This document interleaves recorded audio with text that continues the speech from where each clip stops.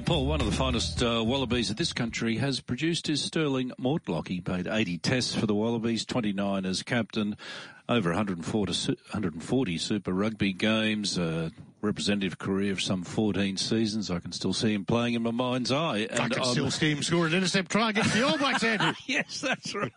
Well, we're going back too far. Oh, yes. I'm delighted to say in his next incarnation as a businessman, he is part of XV Capital, which, as we know, is a company which invests in global sports innovation companies, and he's on the line this morning. Morning, Stirling. How are you? Morning, guys. Fantastic. And, yes, every Kiwi I met seems to remember that moment as well, guys. They love you for it. They were never going to catch you. Sterling, obviously, as a former rugby player, concussion was in the news in your day, but it is certainly front and centre now. And I take it that's what attracted your investment company towards EyeGuide Technologies. Just tell us what it was about EyeGuide Technologies that did attract you. Yeah, I think obviously the personal history first and foremost, but I'll probably beyond that, the fact that EyeGuide is a simple, fast, non-invasive digital eye test that gives you an objective measure about how the brain is functioning, and does that in 10 seconds, really low cost. We just loved everything about it. So it's not a replacement to the current HIA protocols that are going on. All it is something that objectively quantifies what's going on with your brain. And for us, in particular, probably going back to my history now, I had many injuries, and any time I had an injury, typically I'd had a scan or an X-ray, or just straight away say, okay, you've got something wrong, or you're okay. Let's just ease you back into training. Whereas brain health and brain function is really tough to objectively quantify what's going on. And that was one thing that we loved about EyeGuide Technologies, that this is just a tool that in only 10 seconds can give you a real objective measure of what's going on behind the scenes. So, Sterling, you would start at day one and you get the testing done, and every time you suffered a head knock, you could then go back and check where you are. And that obviously can, as you say, it's a neurological passport, but it also can be done on the sideline very quickly to see if someone can resume play or not. Exactly. And that's the thing that we're really drawn to it by. Effectively, this provides a neurological passport for every single participant in sport, or any person who has access to an EyeGuide hardware. So, we saw this as being really something that's, front and centre right now. It's a big issue for all contact sports. However, at the elite level, often there's an independent assessor, or there's quality medical staff that are all overseeing the protocols and processes. Where we saw the biggest opportunity gap is in the community game. The fact that it's such a low cost hardware, and in particular cost per probably user, is really low, which has been a great tool at the community game to help with people that are really giving up their time and may not have the resources that the top end of the game has. Same with schools as well. We see this has been a huge tool, asset at school level for all kids to have a neurological passport that they can take with them for any sport they're participating in. In particular, often what happens at school level is kids will be playing school sport and they might be playing for a club outside of school. If something happens, it's very rare that both codes will be talking to each other. And so, Sterling, we talk about a base level or a passport when the player is fine and having the test, but can you just, as a one-off during a game, if it's a community game and you haven't done the base test, tell whether a player should be no longer on the field by doing this quick test? Well, there is the aggregated data of many thousands of people, so there is a community baseline that has been formed. Okay. So if you haven't, it would still tell if the oculomotor function is significantly impaired, or tell that straight away as well. Okay. Sterling, if you thought back to your career, would there be times where you would have played on with concussion? I was very lucky. I had amazing care throughout my whole entire career, but there was one instance where I played with concussion, and that was actually only due to the fact that it was friendly fire. I ran into Georgie Smith in the side of a ruck, and Georgie Smith had a very hard head. And unfortunately, it was really innocuous. No one saw it, and I just went back to my position and defended and played for about 15 minutes in that state.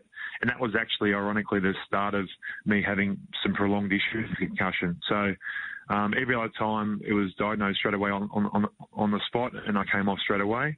And then I had a lot of care around when I returned to play, protocols and those things. But for me, probably what EyeGuide does help with is being that objective tool in the act, but more importantly, helping provide objective data for return to play protocols. And that's something that's really, really great. As I said before, it's very easy to quantify if you've got a fractured bone or a muscle strain. But to tell about your brain function, it's really, really difficult. So if you integrated the EyeGuide tool into return to play protocols, it could just be another data point to objectively say, you know what, you need to sit this week out. You're not quite right. And to have a more meaningful discussion with the medical staff. And probably more importantly for me, if I'd had this when I was playing for the 15 years that I played, it would have provided me a lot more peace of mind and certainly my family peace of mind. And I think that's the big thing for this in a community game. All the participants and probably their parents, this could be an objective data point to provide a lot more peace of mind. And Stirling, as an investor, obviously, you like to see things you invest in have more than one use. And it's not just concussion that the EyeGuide technology can help out or give you information on. No, that's exactly right. That's once I went through it and actually had a go myself, realised straight away this is more around analysing your brain health and can help with well-being of your team and or well-being of your corporates. And we see that being a significant long-term opportunity as well. It's just right now in sport, everyone's talking about concussion because it's front and centre. But there's more to this, in particular fatigue, mental health. Basically, this test can help uncover that there's something not quite right and then lead to a more meaningful discussion with people leaders or whatnot. And how's it been met by the big organisations, Stirling, the NRL, the AFL, Rugby Australia, are they all interested?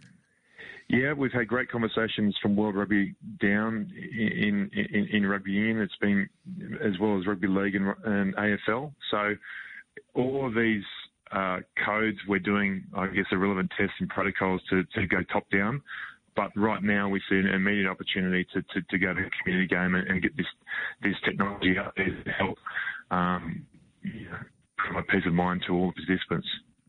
And Stirling, we know you're at a meeting at 8 o'clock, but we can't let you go without having a discussion about where Australian rugby stands at the moment with a World Cup coming up and Eddie Jones back in town. Yes. No, it's great to see Peter back at home. I was really lucky. I think probably 9 seasons Eddie was my coach. So I've got a fair understanding how he likes to operate. And to be honest, I loved Eddie. He's my best coach I've ever played under, and so I'm a little bit snookered, a little bit conflicted. I think he's going to do a fantastic job for this country, but I do think the times, there's only 5 test matches prior to the World Cup for Eddie to put his stamp on this team, and I don't think that's going to be enough for us to win it. But I do think he's going to get the best out of this group in a short period of time.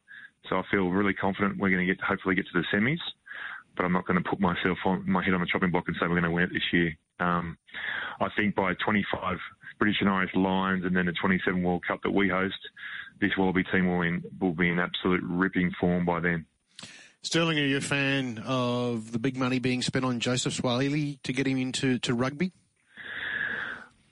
Look, his scenario is quite different because he was playing rugby for a long period of time, and unfortunately we didn't get him from schoolboy level. Having said that, my focus, or my personal preference, is always to feed the grassroots and to get kids playing the game and basically get them straight away out of schoolboy and contract and then. So, look, it's a lot of money to play one player, and you could probably pay about another 16 or 20 players for that amount for his similar age. So Joseph's a great talent. He's a phenomenal athlete.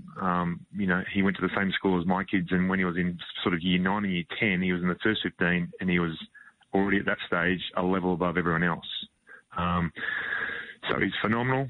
I think he'll do really, really well, but I'd prefer us to see us retaining talent that are playing rugby at school level get them into professional ranks and then get them playing for Australia a few years' time. And that'd be my preference. And we know you've got a meeting in 2 minutes. Just something, George Smith, those dreadlocks didn't cushion the blow then when you cracked skulls? No, Georgie was one of the most resilient, amazingly malleable players. You know, he hardly had any injuries his whole career, and he was granite, lads. You know, he was hard to stop, and that's why he was always on my team. Unfortunately, that one instance was when, the friendly fire. But yeah, dreadies did not help back in those days. Sterling, look, it's great to catch up with you. Good luck with your association with EyeGuide Technologies, because it's so important, as we said, not just at national level or state level, but for community level as well. We wish you all the best, and we'd love to catch up with you again soon. Thanks, guys.